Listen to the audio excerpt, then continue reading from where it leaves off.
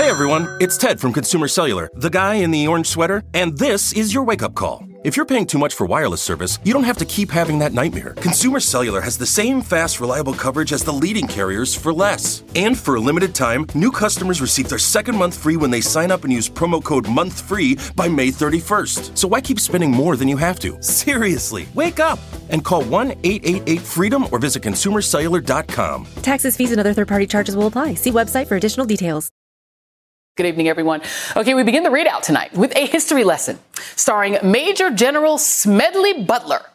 Now, he may be a little-known name outside of military circles, but don't let that fool you.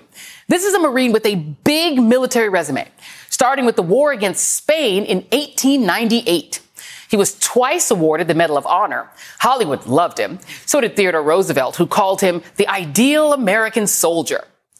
But the story we're going to tell didn't happen in a conflict overseas, but rather in Pennsylvania, where one day a bond salesman approached Butler with a pitch. Imagine 500,000 veterans marching on Washington, a move financed by some of the most powerful corporations in America. The purpose? To stop President Franklin D. Roosevelt's New Deal, which was opposed by wealthy business leaders as a socialist doctrine. This army of veterans would pressure the president to hand over executive powers of government. And if the president refused, he would be forced to resign. The bond salesman, after, casually pitching the violent overthrow of the U.S. government, then asked Butler if he would be interested in heading this march, to which General Butler replied, "My one hobby is maintaining a democracy. If you get these 500,000 soldiers advocating anything smelling of fascism, I am going to get 500,000 more and lick the hell out of you. And we will have a real war right at home." The general then reported this exchange to the U.S. government. And here he is revealing the so-called business plot before a panel of the Special House Committee on Un-American Activities.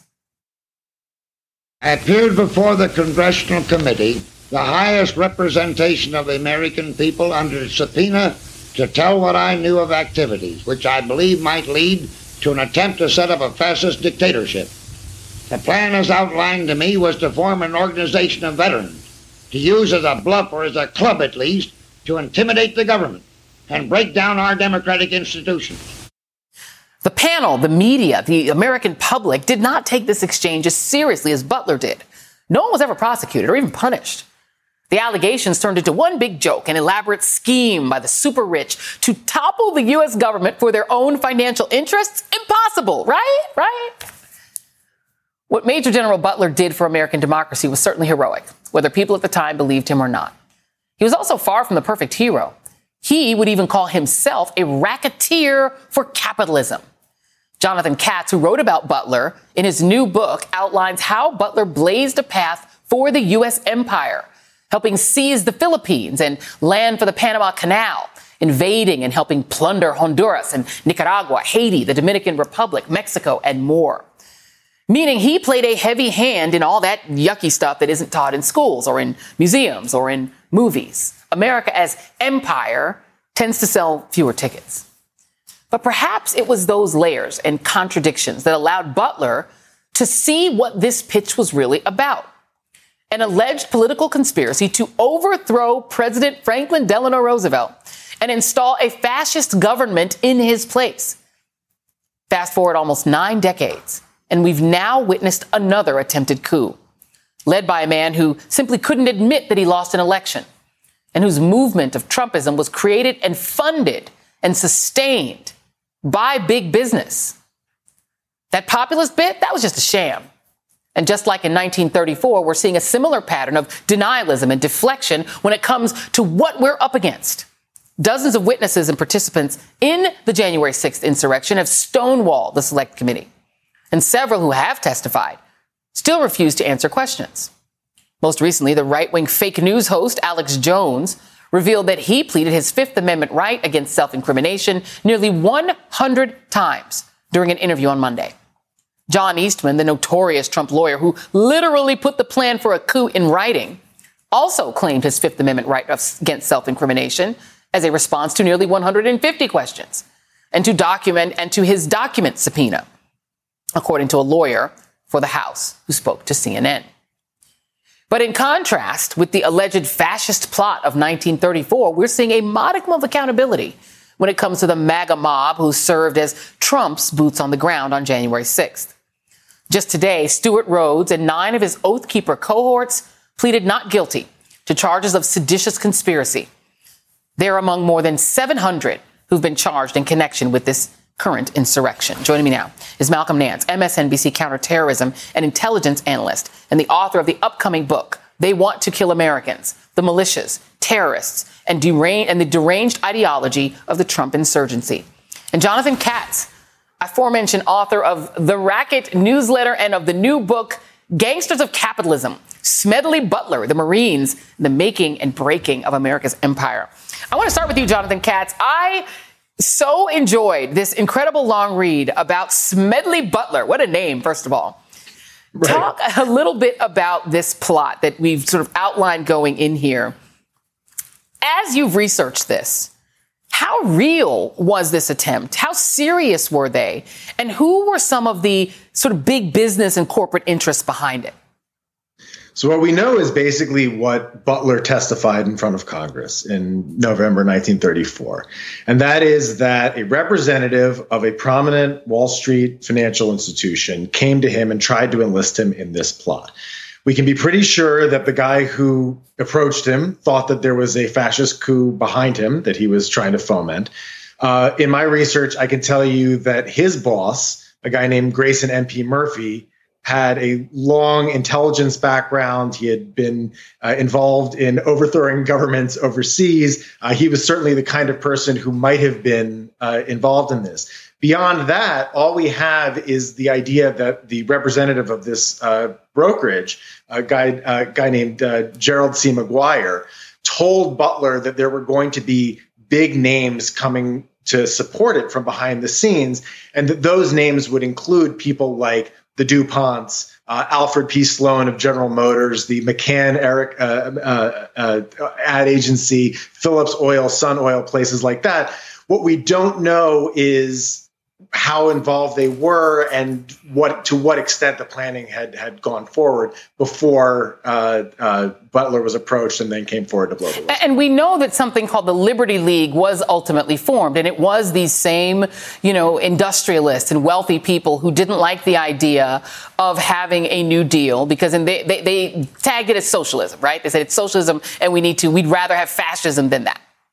Yeah. In 1934, much as in 2022, a lot of people thought that liberal democracy was on the way out and that the only ways forward were either fascism or communism.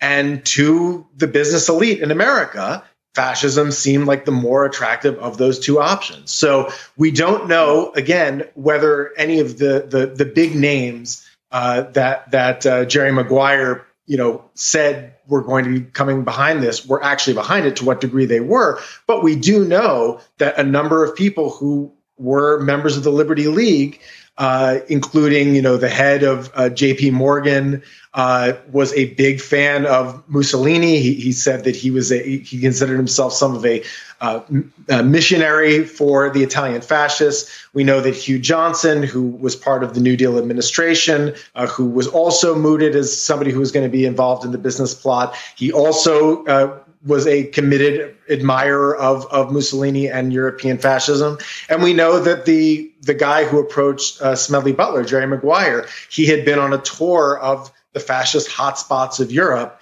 and met with members of one of the real antecedents to January 6th. In February of 1934, there was a fascist and far-right riot in Paris to storm the parliament to prevent the handover of power to a center-left prime minister, which there are a lot of ties between that and January 6th. And we know that Maguire met with members of the Croix de Feu, which were, maybe sort of the Oath Keepers of Paris, 1934. Yeah. So, there's a lot to say that there would have been support for a coup like this if it had pushed forward, at least in terms of the people that Maguire was saying were behind it. Yeah. We just don't know the extent to which this planning had gone forward, in large part because Congress cut the investigation short. Yeah. There's a lot of lessons to be learned here, Malcolm, one of which is that big industrial interests will sometimes mesh with our military's missions. And I think it's something we don't like to talk about, right? Because we want to portray America and American military as always the good guys. And I actually have a great admirer of the American military, I happen to be. But I mean, in a lot of ways, our history is a history of empire. And it's something we don't talk about a lot. Do you think it's something we need to start to face? Because, I don't know, there are risks there. And right now we're seeing sort of paramilitary and military people participating in another attempted coup, at least a small number of them.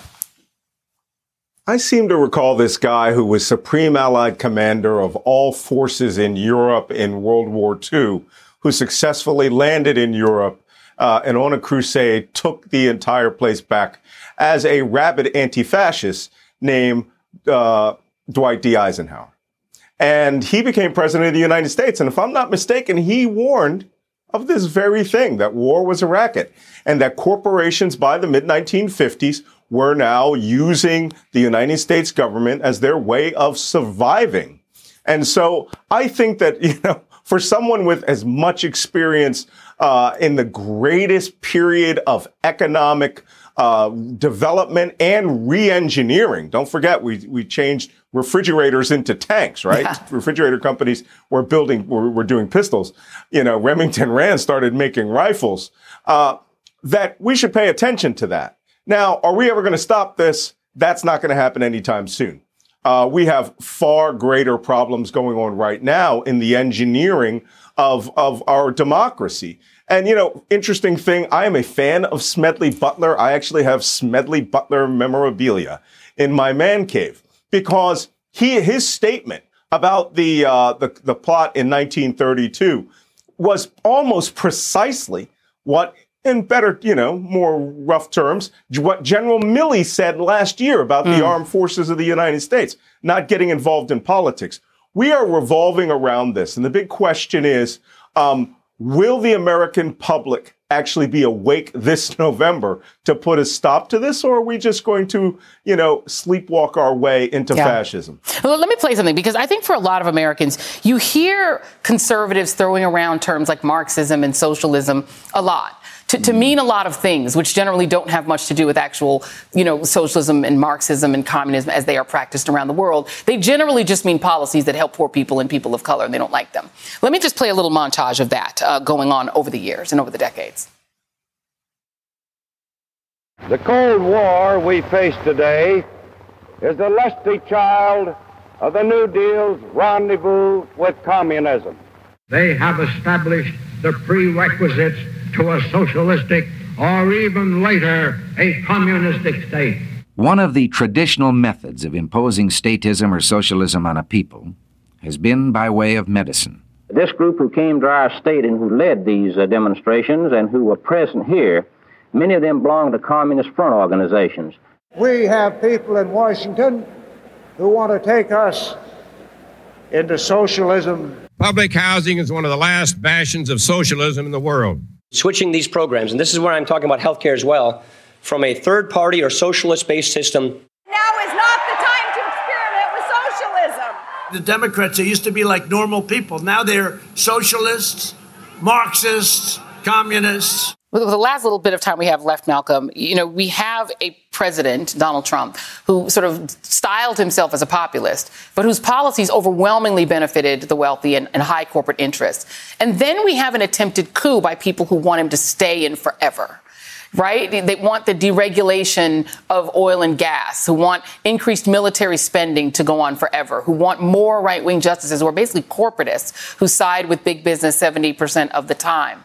It's hard for me to see much difference between that and what, Mr. Katz wrote about, that you do have very wealthy interests who have a great interest in having a fake populist movement that's willing to go to war to keep their guy in power, doing those things to help the rich forever. No? What did Benito Mussolini, when he termed the phrase fascist, define it as, right? A dictatorship of the corporate right. That is the literal definition of what fascism was. Adolf Hitler was supported by the largest corporations in Germany. right? And right up to the point where the Wannsee Conference had these major corporations sitting there figuring out what kind of furnaces they could make to burn X number of bodies per day so that they could have a final solution to the problem of the Jews in Europe, right? And we held them accountable at Nuremberg for the most part. But many of those same corporations are in operation today. Again, Dwight D. Eisenhower made it very clear that when there's money to be made, there is going to be an interest for perpetual, whether it's warfare or the propping up of fascism. The only difference of what we have today and what all those quotes that you had from Ronald Reagan and all of the rest, I would have thrown in the quote from Major General Jack T. Ripper in Stanley Kubrick's famous film about atomic war, where he thought there was a conspiracy of putting fluoride in there. Well, that's QAnon in the Republican Party today. Yeah. With people in the military. And by the way, Reagan was talking about Medicare in that rant. Jonathan Katz, I have to tell you, this thing was an excellent read. I hope everyone goes out and buys your book, man. It was fantastic. I hope everyone reads it. Malcolm Nance, my friend, appreciate you. Everybody out there, follow the money. Think about who's funding and paying for and profiteering and profiting off of what we're seeing happening and what happened in last January. Think about it. It's worth doing. Thank you all very much. Up next on the ReidOut, Trump pleaded with Georgia officials to steal the votes that he needed to win the state. We are the tape. So what happens next in Fulton County's grand jury investigation? Also, Democrats are scoring major victories over egregious Republican gerrymandering. But how free and fair will the next election actually be?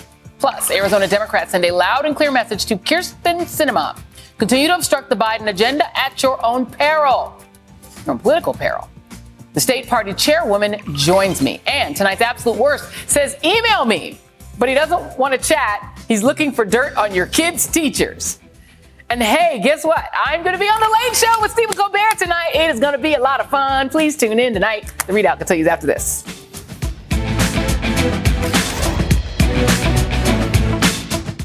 Today and every day, Planned Parenthood is committed to ensuring that everyone has the information and resources they need to make their own decisions about their bodies, including abortion care. Lawmakers who oppose abortion are attacking Planned Parenthood, which means affordable, high-quality, basic health care for more than 2 million people is at stake. The right to control our bodies and get the health care we need has been stolen from us. And now, politicians in nearly every state have introduced bills that would block people from getting the sexual and reproductive care they need. Planned Parenthood believes everyone deserves health care. It's a human right. That's why they fight every day to push for common-sense policies that protect our right to control our own bodies and against policies that interfere with decisions between patients and their doctor. Planned Parenthood needs your support now more than ever. With supporters like you, we can reclaim our rights and protect and expand access to abortion care. Visit PlannedParenthood.org/future. That's PlannedParenthood.org/future. The January 6th Select Committee is not the only investigation into Donald Trump that is picking up steam. A panel of judges in Georgia has given the green light to Fulton County District Attorney Fani Willis to seat a special grand jury for her investigation into Trump's attempts to overturn the election results in that state. Now, we all remember Trump's notorious phone call to Georgia Secretary of State Brad Raffensperger a year ago. So, look, all I want to do is this. I just want to find 11,780 votes, which is one more than we have, because we won the state. Now, just to be clear, President Biden won Georgia, and that was further verified by not one, but 2 statewide recounts and a partial forensic audit overseen by Raffensperger. The Atlanta Journal-Constitution reports that D.A. Willis is also examining the abrupt resignation of former Atlanta-based U.S. Attorney B.J. Pack. On a November 2020 call, Senator Lindsey Graham placed to Raffensperger and false claims made by Trump attorney Rudy Giuliani during a hearing before the Georgia Senate Judiciary Committee.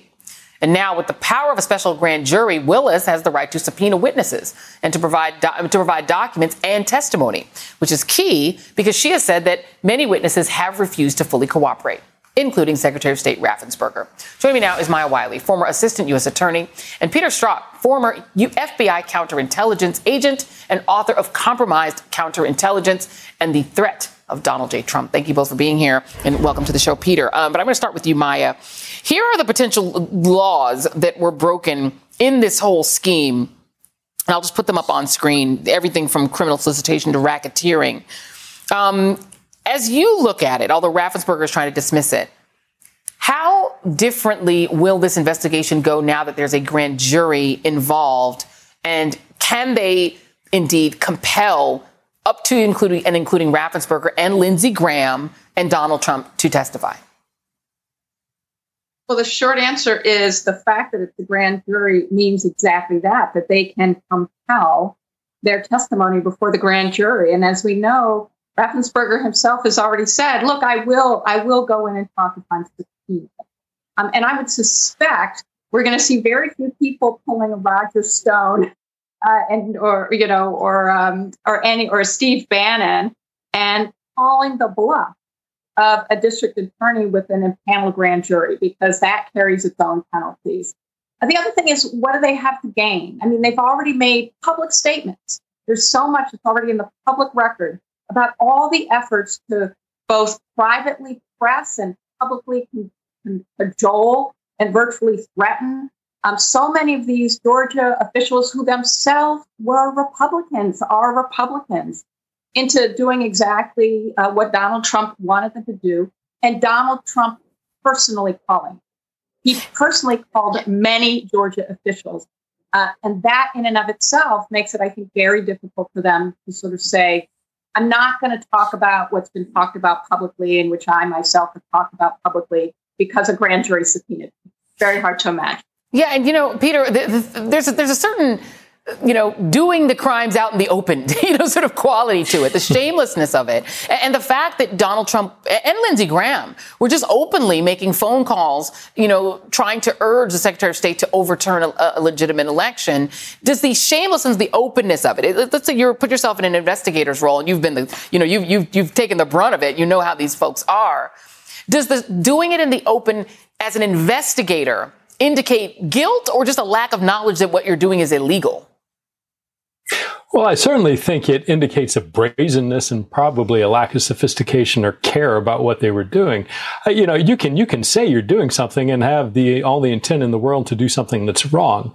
What's really interesting to me is Georgia is part of a pattern. When you talk about things being in the open, the Deputy Attorney General Lisa Monaco today talked about that DOJ was looking at all these states with these alternate electors that had, slates that were sent into the National Archives. Many of those people said straight open to the media as it was going on, yes, we're doing it. So again, just because people are talking about it doesn't mean that they weren't breaking the law. It just means that they were either dumb or they didn't care, because those two things aren't exclusive of each other. Well, I mean, and the Lisa Monaco news, you just talked about that. And I did want to get into that with you. And it is the first time that the Justice Department has actually commented, on what they're doing in a probe that actually is significant to January 6th. And I guess that would be the question. Let's say that somebody is planning something like this. The fact that they're talking about it openly, the fact that people put their names down and said, I'm an elector, knowing they're not an elector, is that fraud? Is it racketeering? Like, how do you even investigate something that people are admitting? We just had a guy go on Ari Melber's show. A couple people went on Ari Melber's show this week and said, yeah, that's what we were doing. Well, I think that's exactly what Lisa Monaco said was going on. And I mean, what's interesting is I've taken part, and I'm sure Maya has too, in whenever you make a statement to the press about something that's going on investigatively or prosecutorially, those are very carefully crafted statements, and they are something that should be parsed very, very specifically about what is and isn't said. And what she said in her statement is, A, these referrals that prosecutors are looking at them, and that B, she couldn't talk anymore about ongoing investigations. So what that tells me right away is that, one, in fact, yes, you have assistant United States attorneys, possibly U.S. attorneys, who are looking at these allegations, looking at the federal criminal code, and seeing what, if any, statutes might be implicated, what the elements of the crime are, whether or not those elements are met, or what more might need to be done investigatively to figure it out. And then the other part, the last part, she said, I can't talk anymore about ongoing investigations. Well, guess what? That means There are right now in the Department of Justice ongoing investigations about these referrals. So it was a very short sentence. It was a very short statement, but I don't think you can really underestimate just how much meat is beneath that apparently simple statement. Indeed, because it would seem, Maya, that it is hard for, most people to wrap their heads around the idea that an open attempt to flip an election, to go from state to state and say, no, I need you to literally change the votes for me, or saying we're going to impanel these fake electors, send them, and then we're going to push and cajole and maybe even threaten the vice president of the United States to use those electors instead of the real ones. It's hard for most people to imagine that's not a crime. So just talk a little bit about the Fani Willis of it, because she does seem to be very methodically doing a job that people would love to see the Justice Department doing. What is the difference here? Because she seems to be able to, she's not giving us information, about her investigation, but at least we understand what's happening there. Why is that so different in character from what we're seeing coming out of Washington? Well, I think we have to really remember two things. She is an elected official. The Attorney General is not. There's a very different roles when you're the top law enforcement officer for the country, and your job is to uphold the laws of the country in a nonpartisan way. You can advance policies of your president, but you can't execute the criminal laws of the country in a partisan way. That's very different if you're an elected district attorney. And also, she has a very extensive public record of things that the president himself has said, that she has Republican elected officials having said, and also the fact that those officials, since they were refusing to cooperate, caused her to publicly go and ask a judge to give her permission to impanel a grand jury. So by very definition, her tools were public tools. Yeah. And to Peter's point, the investigations of the Department of Justice are not. I am literally out of time. Peter Strzok, but really quickly, if you were investigating this situation, would you be interviewing Lindsey Graham? Real quick. At some point, yes. Eventually, I would, in the investigative chain, work my way up and seek to interview him. Maya Wiley, Peter Strzok, thank you both very much. Still ahead, if you were starting to forget what good political news for Democrats sounds like, you're in luck. We have got some for you, finally, on the other side of this quick break. Don't go anywhere.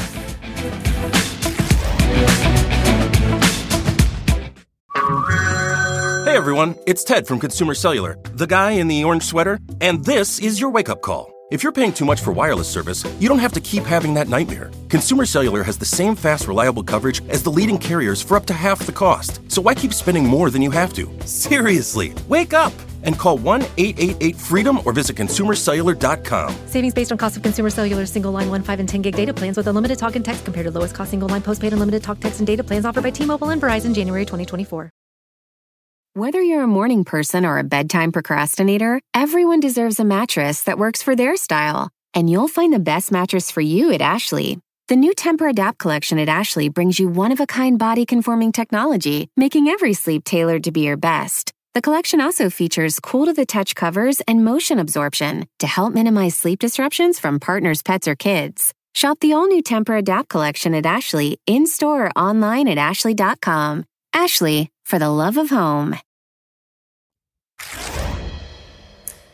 It is 2022, and that means it's another election year in very challenging conditions. So let's start with some good news, because it feels like there's far too much bad news these days. 3 judges in Alabama have blocked the Republican-drawn congressional districts map because it was likely that it violated the Voting Rights Act. The judges agreed that the map constituted racial gerrymandering by diluting black voters into just literally one majority black district out of the 7 that they have. On Monday, the Ohio Redistricting Commission passed new 4-year maps for state legislative districts after the state Supreme Court struck down the previous proposal because it violated partisan gerrymandering prohibitions in the Ohio Constitution. The Ohio State Supreme Court will have to decide if Republicans did enough with the new maps to provide Democrats with proportional representation. And the North Carolina State Supreme Court is set to review a case challenging the Republican-drawn map for the state house and the state's 14 congressional districts. That's all good. Okay, but here's the bad news.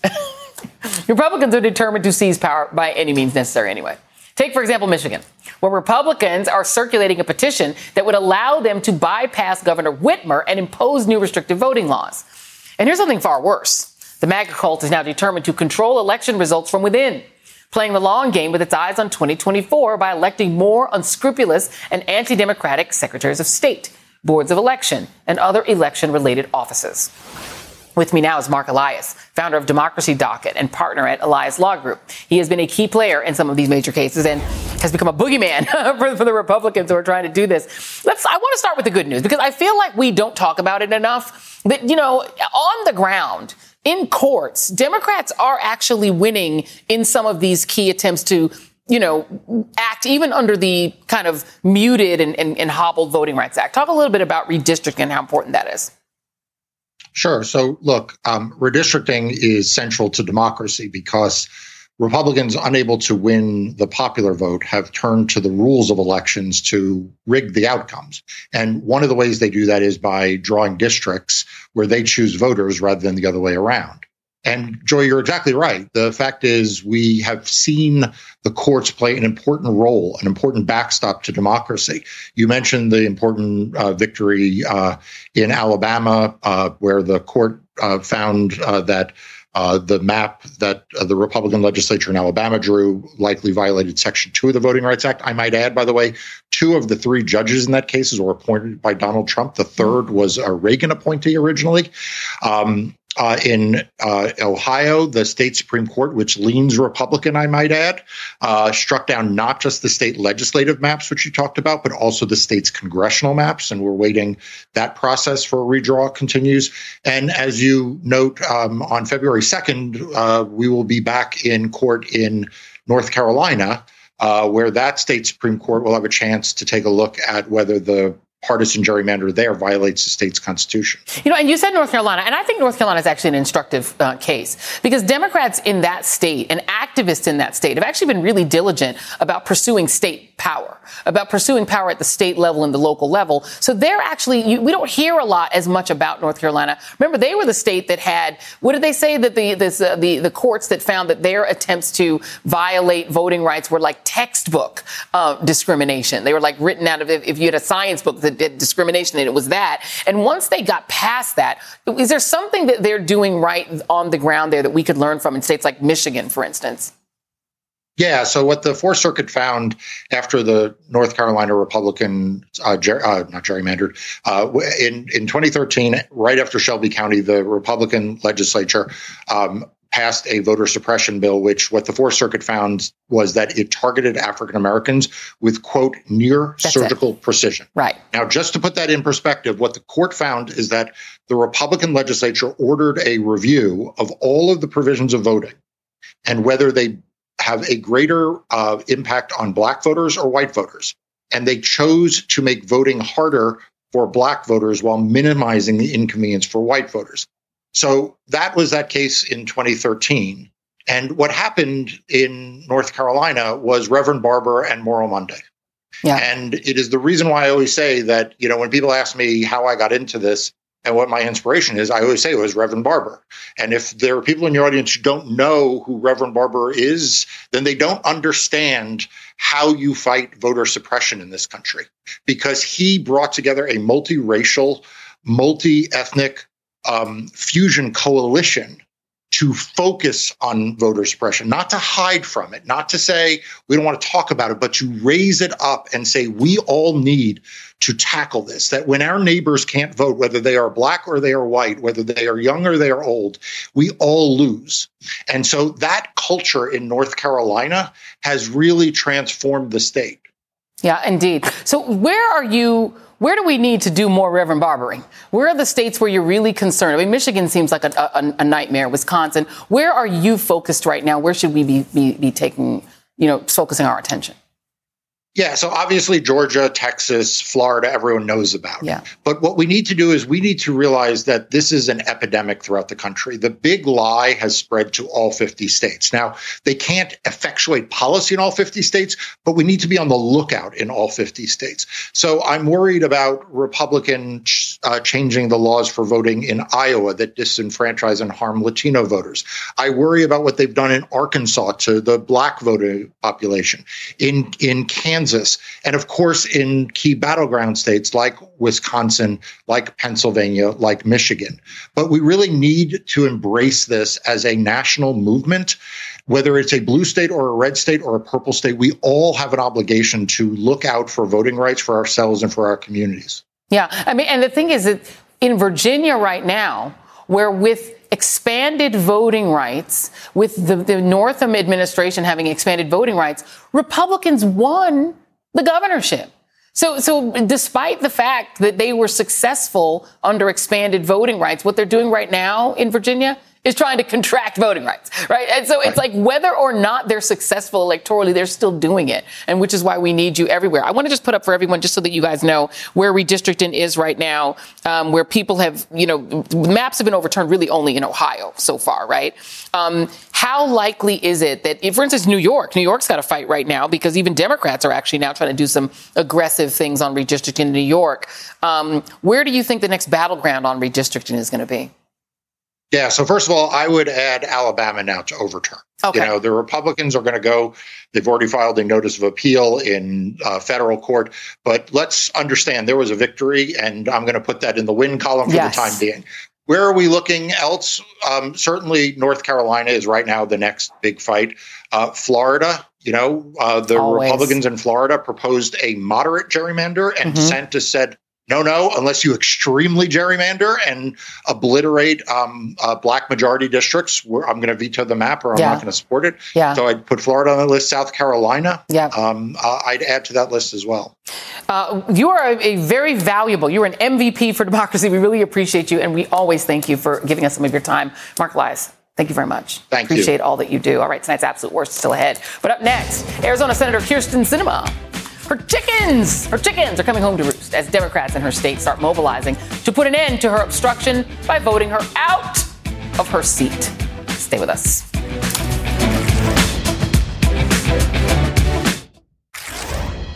Well, in the Senate, we no longer have 60 votes. There's none of this pressure, this false pressure to get to 60. Eliminating the 60 vote threshold will simply guarantee that we lose a critical tool that we need to safeguard our democracy from threats in the years to come. Kyrsten Sinema's 180-degree turnabout from progressive Arizona congresswoman to conservative freshman senator doomed Senate Democrats' chances of passing voting protection legislation and garnered her a big rebuke back home. The Arizona Democratic Party voted Saturday to censure Sinema for refusing to support a change to filibuster rules for voting legislation, citing her failure to do whatever it takes to ensure the health of our democracy. Now, Sinema isn't up for re-election for another 2 years, but Democratic groups are making it clear that they're over her antics. Voto Latino, one of the nation's largest Latino grassroots organizations, has launched an Adios Sinema campaign, committing 6 figures to unseat her in her next primary. Arizona's Democratic voters are also increasingly fed up with Kyrsten. A poll conducted this month found that 48% of Democratic voters there had an unfavorable view of Sinema. 42% had a favorable view. By contrast, only 17% had an unfavorable view of Arizona's junior Democratic Senator, Mark Kelly. I'm joined now by Arizona State Senator Raquel Terán. She's the chair of the Arizona Democratic Party. That censure definitely sent sort of shockwaves around the world. Ms. Terán, is it just that vote on refusing to get on board with doing what it takes to pass voting rights, or is it more than that with Kyrsten Sinema for Democrats in Arizona? Yeah, well, our concern is, of course, voting rights. The fact that the filibuster is an outdated rule that is not in our Constitution, and we continue to see attacks at our state legislature level. And like it was said in the previous segment, all across the country, voting rights are under attack. So this is a very, very important issue, not only to Arizonans, but to everybody in the country, to make sure that democracy prevails and that democracy does not fail. So we looked, of course, at the fact that she obstructed the reform of the filibuster to get voting rights done. Because in many ways, the fact that the filibuster is there many issues that not only Democrats care about, but Arizonans care about won't get to the finish line to the president because of the filibuster. And let me play. Go on. Yeah. And if people don't have access to the ballot box, we can advocate for those for the legislation that improves people's lives. Yeah, indeed. And let me play a couple of your fellow Democrats in the state. This is Secretary of State Katie Hobbs and Navajo Nation President Jonathan Nez talking about voting rights. Every senator who voted against advancing voting rights in the Senate should be held accountable for that, including our senator. We came out in large numbers for both the senators. Mm-hmm. And voting rights, as you know, is very important to Indigenous peoples and the Navajo Nation. We should be making laws to make voting easier, not difficult. You know, it seems to me that the demographics of Arizona, having, grown up in Colorado, not too far away, are very similar to Colorado, perhaps even more Latino voters there. It seems that Kyrsten Sinema is taking steps that are not good for her politically long term if she wants support, at least from Democrats. Ruben Gallego has he's been put forward as somebody who apparently is meeting with some of Sinema's donors in New York, who's kind of sort of slightly raised his hand. He hasn't said that he's definitely running. Have Democrats started to consolidate around someone like him, around anyone else, instead as a replacement for Sinema? I'll tell you something. Democrats are working really hard to consolidate our support around Senator Mark Kelly. We have our second senator that we need to defend in November of 2022. So my ask to everybody, I'll say it in Spanish, tiempo, dinero y esfuerzo, time, money, and effort needs to go into 2022 so that we can protect Mark Kelly, expand our victories at a statewide level, win majorities. So has to be our laser focus attention. Yeah. And Arizona feels like it is kind of right in the kind of the belly of the beast of election denialism, of, the sort of bizarre, tack of the Republican Party toward trying to basically uproot democracy from the ground up. How concerned are you that the 2022 election that you say is so important that Mark Kelly is running in will be, impeded by these anti-democratic activities? Well, our concerns are always through the rise. I don't know if you know, but I'm also a sitting state senator. Yep. So I get to see every single day the attempts from the Republican Party to curtail our democracy, from getting rid of our vote by mail system to outlaw drop boxes, to even let the folks who defraud it kick people off our voter rolls. So that is absolutely concerning. But we know that we can organize and that we can build relationship, fight these bad bills. But again, this is why we need this federal legislation. Arizona Democratic Party Chair and State Senator, I'm going to give you your honorific because you earned it. Raquel Terán, thank you very much. Really appreciate you being here this evening. And up next, a relative newcomer is already making quite a name for himself in our absolute worst logbook. This one's going to make your head spin or maybe explode. Stick around. We'll be right back.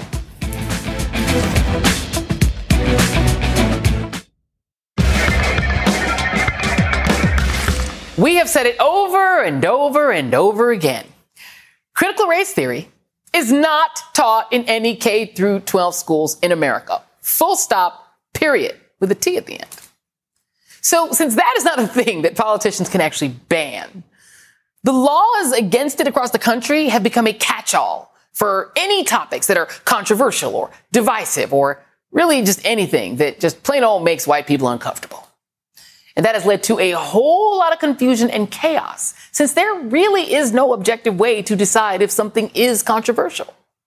Like in Texas, where after the state passed a law saying that teachers cannot teach controversial issues without providing diverse perspectives, a school official said that if teachers have a book on the Holocaust, they should also offer students a book from an opposing perspective on the Holocaust. Or in Florida, where a lecture for educators on the history of the civil rights movement got canceled at the last minute due to concerns that it would have something to do with critical race theory. I mean, he was just going to talk about our country's history, but nope, not allowed. This as legislation is moving forward that would ban any lessons that would make white students feel discomfort. Additionally, Ron DeSantis, taking a page from the Texas bounty hunter law, is pushing legislation that would allow parents to sue schools if they teach critical race theory. But the latest foray into CRT madness comes from none other than Glenn Youngkin, who, after banning critical race theory in his very first executive order, has now set up an email tip line. A tip line, get this, tip line for parents to report any divisive material that's taught at their schools, citing an example of an exercise that a school used to talk about privilege, which once again is not critical race theory.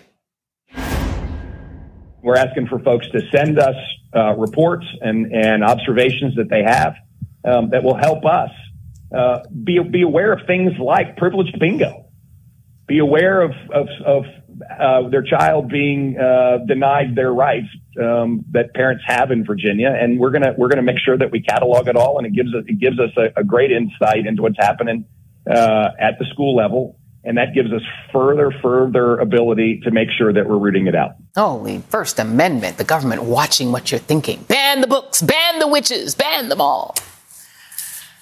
Thankfully for us, Gen Z is already on it with a call on TikTok to flood that line with fake tips. And while tip lines are actually helpful in some cases to report bad behavior, this one seems pretty dark. Our country is already moving far too close to authoritarianism, and while we are not quite there yet, the idea of a tip line just seems a little bit too similar to the informers the Soviet Union relied on, or the tip line that China created last year for citizens to report anyone making illegal comments about China's history.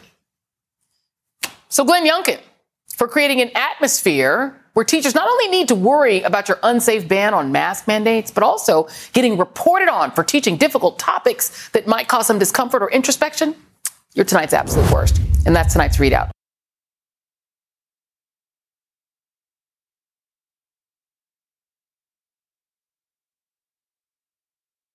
Whether you're a morning person or a bedtime procrastinator, everyone deserves a mattress that works for their style. And you'll find the best mattress for you at Ashley. The new Tempur-Adapt collection at Ashley brings you one-of-a-kind body-conforming technology, making every sleep tailored to be your best. The collection also features cool-to-the-touch covers and motion absorption to help minimize sleep disruptions from partners, pets, or kids. Shop the all-new Tempur-Adapt collection at Ashley, in-store or online at ashley.com.